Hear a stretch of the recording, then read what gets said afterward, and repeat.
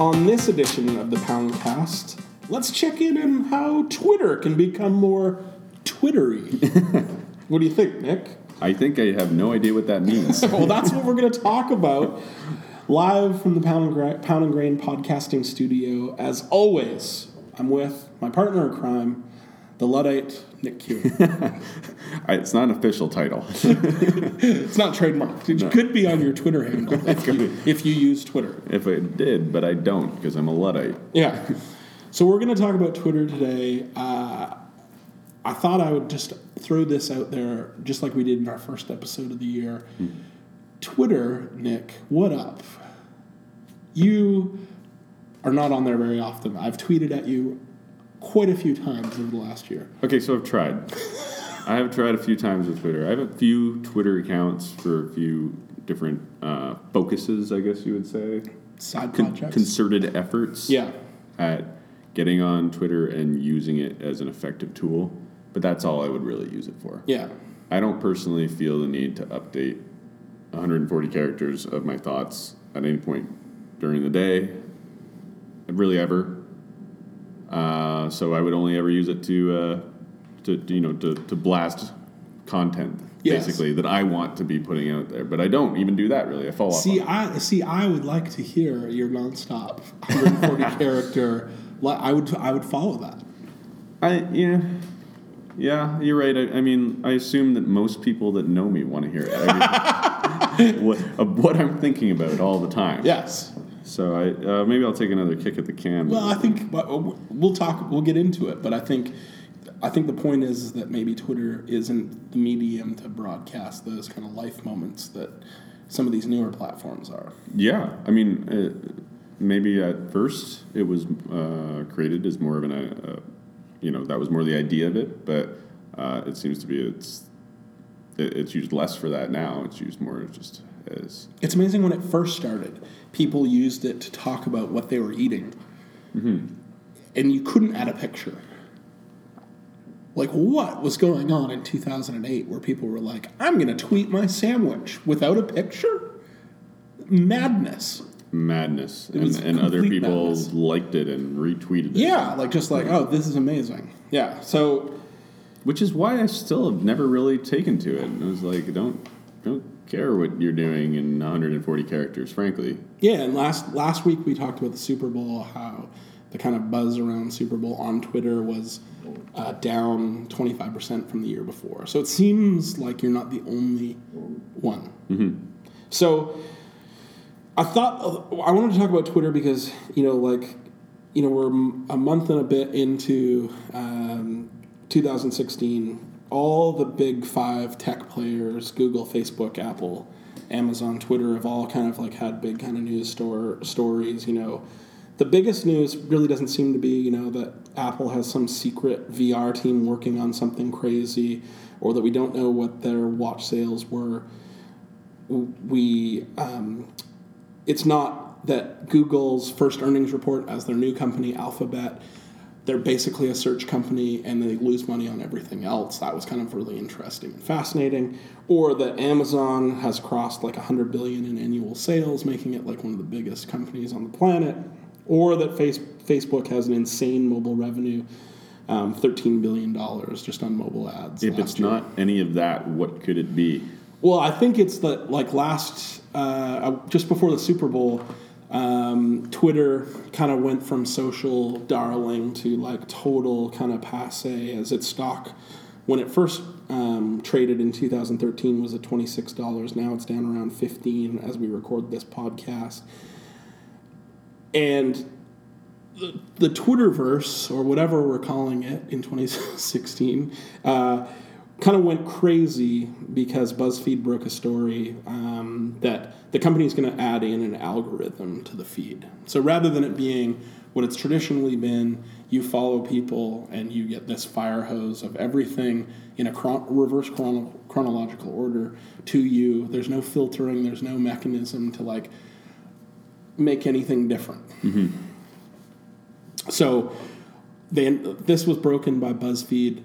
Then the hashtag Twitter RIP, Twitter RIP, kind of went crazy as the Twithards, Twihard. No, that's Twihards or something different. That's Twilight fanatics. Yeah. Twitterati. Tweeterati. I'd go with that. Twitterati. Yeah. They kind of lost their minds at like things changing, even though that like that stock price, everyone was kind of like something has to change with Twitter. Like they're not growing users. It's clearly like not as powerful as it was even a year ago. Mm-hmm. Something has to change. So like Jack Dorsey, the new CEO, it's a long intro. Mm-hmm. That's okay. So Jack Dorsey kind of like was like, oh, people are mad because they need to do something. And maybe they were floating this idea of an algorithm to like do what Facebook's doing. Mm-hmm. Now, the amazing thing is his response to it. I will quote a tweet that he sent after this kind of firestorm started. Please do. Where he said, this is his response to what Twitter will be. Twitter is live. Twitter is real time. Twitter is about who and what you follow, and Twitter is here to stay. By becoming more Twittery. End quote. Now, I didn't say that to mock Jack Dorsey because I think he's kind of amazing, mm-hmm. but I don't know what that means. Tough to understand what that means. More Twittery. I think that means probably, this is just a guess, yeah, that Jack Dorsey believes that there is a true Twitter essence. I like it. And that lifeblood of Twitter isn't going anywhere. No. That I don't know what that means. Whether they have an algorithm or not. Any way you cut it, it's a terrible description of something.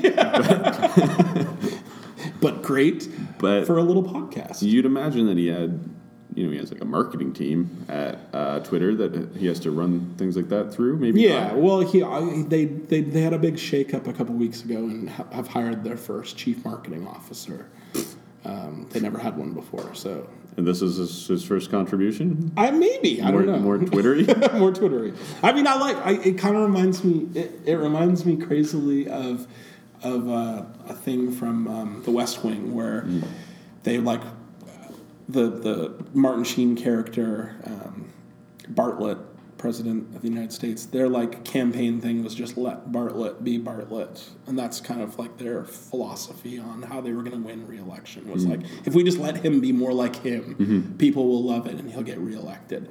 Where I think like if Twitter can be the best things about Twitter, then that'll be great. And I think my take is that sooner or later they're going to have some sort of technology to aid serving up and making Twitter easier. Because I think, like, we were kind of leading into it about you not really using it or seeing the value in it.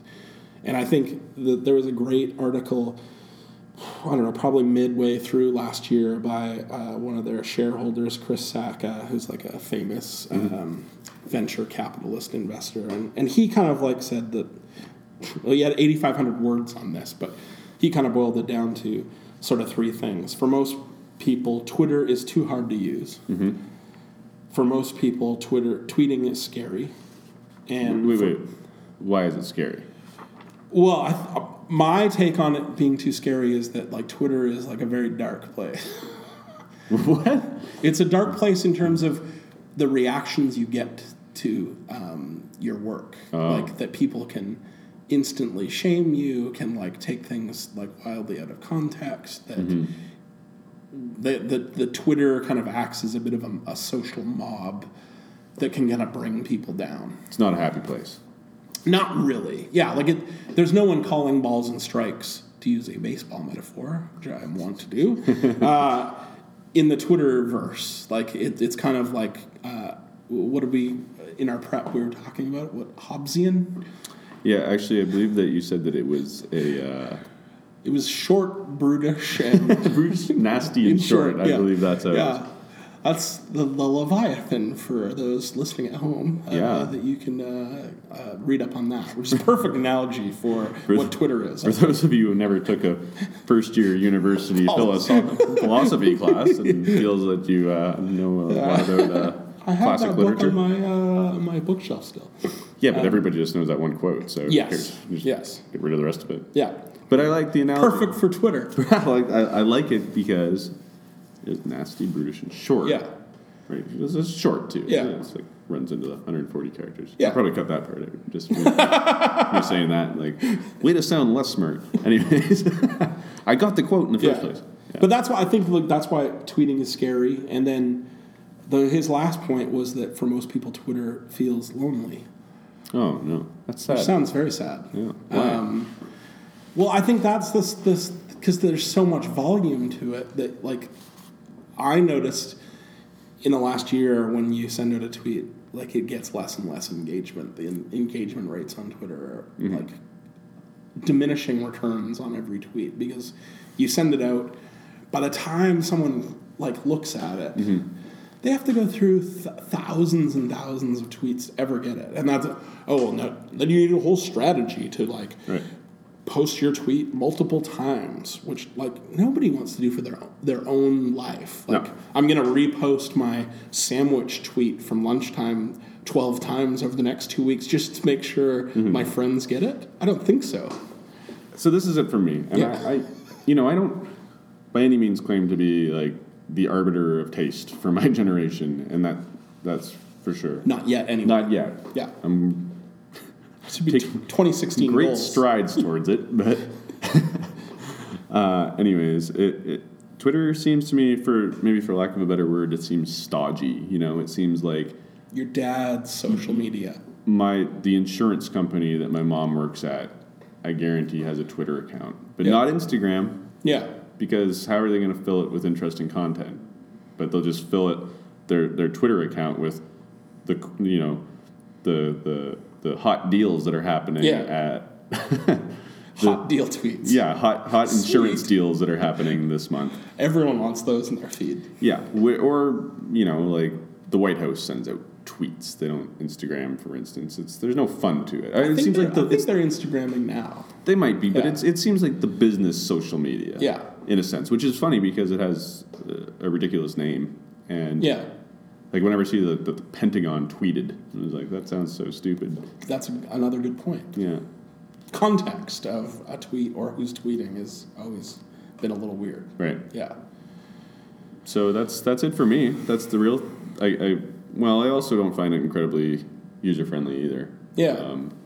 But those two elements combined, at least, it's just. Yeah, it's not a place where it's bringing the information that is interesting to you in like an easy package. That's just me though. I mean, I know that you use Twitter, so I mean, would you be? Are you at a point right now where you would lament the death of Twitter, or is this a natural progression? No, I'm pro algorithm and pro them changing so they don't die. And I thought it'd be good. An evolutionist. I'm an evolutionist when it comes to Twitter. I like that. That is very smart. There was a great New Yorker piece just end of January, just about Twitter being doomed, and speaking of evolution, just sort of compares. This is just a brief quote I'll bring to us just about how Facebook evolved. So, Facebook has demonstrated its mastery of product focus and long-term commitment to user experience. While Mark Zuckerberg's empire sent users sloshing to and fro on the seas of privacy invasion in its early years, remember that? The past 5 years has seen the company come to dominate and define the concept of a social conversation. If users get abusive on Facebook, they're dealt with. If someone wants to wage a campaign of noise and intrusion, the repercussions are varied and plentiful. You may not agree with Zuckerberg's one identity concept, but the fact that people have to register their real names has certainly made Facebook a much safer place in which to engage. That's to say nothing of its mobile and ad offerings, which the company has finally paired elegantly, allowing Facebook to take an even larger bite of mobile ad dollars. The company closed its last quarter with revenue up a whopping 51% year over year. All things that Twitter would like to be saying when they talk about their stock price, but their users are down, their profits are down. I mean, I've never heard that before, that whole quote, but such an easy fix on the scariness aspect. Yeah. Seriously. Yeah. And I don't think, like, the one thing about this quote is I don't think it paints Facebook, like, very in a great light. It's not perfect either. You can still have fake accounts. Yeah. It's harder for them to, like, root them out because they, have real email addresses. Where a Twitter, you and I could be starting up 20 different Twitters in the next half hour and following people. Well, no one would claim that Facebook is perfect, but I would argue that it's remained more relevant in recent years than Twitter is. Yeah. Or it seems that way to me. Yeah. Amongst my peers that still use the social media apps of yore. What's interesting just about this debate, because I could see some of the same things applying in this discussion about Twitter to Instagram, in that if you're following too many people and people are Instagramming too much, you can miss stuff that may just go past you. Whereas, like, I'm sure because Facebook owns it and works with it, they'll figure out how to bring things that you're interested in to light and use data to drive that in the future.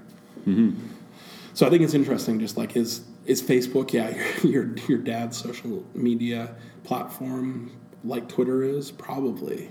But I think it's just like how Twitter's figured out the people who are on it are very engaged still. And it's making money. Yeah, and the other thing to add to that, I think, is that, or my rant about Twitter before, my dislikes, is that it's so one-dimensional. It seems to me. I mean, you have that one thing that you're doing on it. You can add pictures now and video, but it's still not known as that. It's like why it was late to the game, so nobody really hard to have it be anything other than what it once was. Right. Yeah. Good point. And both Facebook and Instagram are not really that. They add a lot more, and Snapchat is even more interactive. Yeah, we need to do a whole Snapchat episode coming up. Uh-oh. I'm going to leave us with one thing, because I think we've brought up some good points, but one stat I found that I thought was really interesting.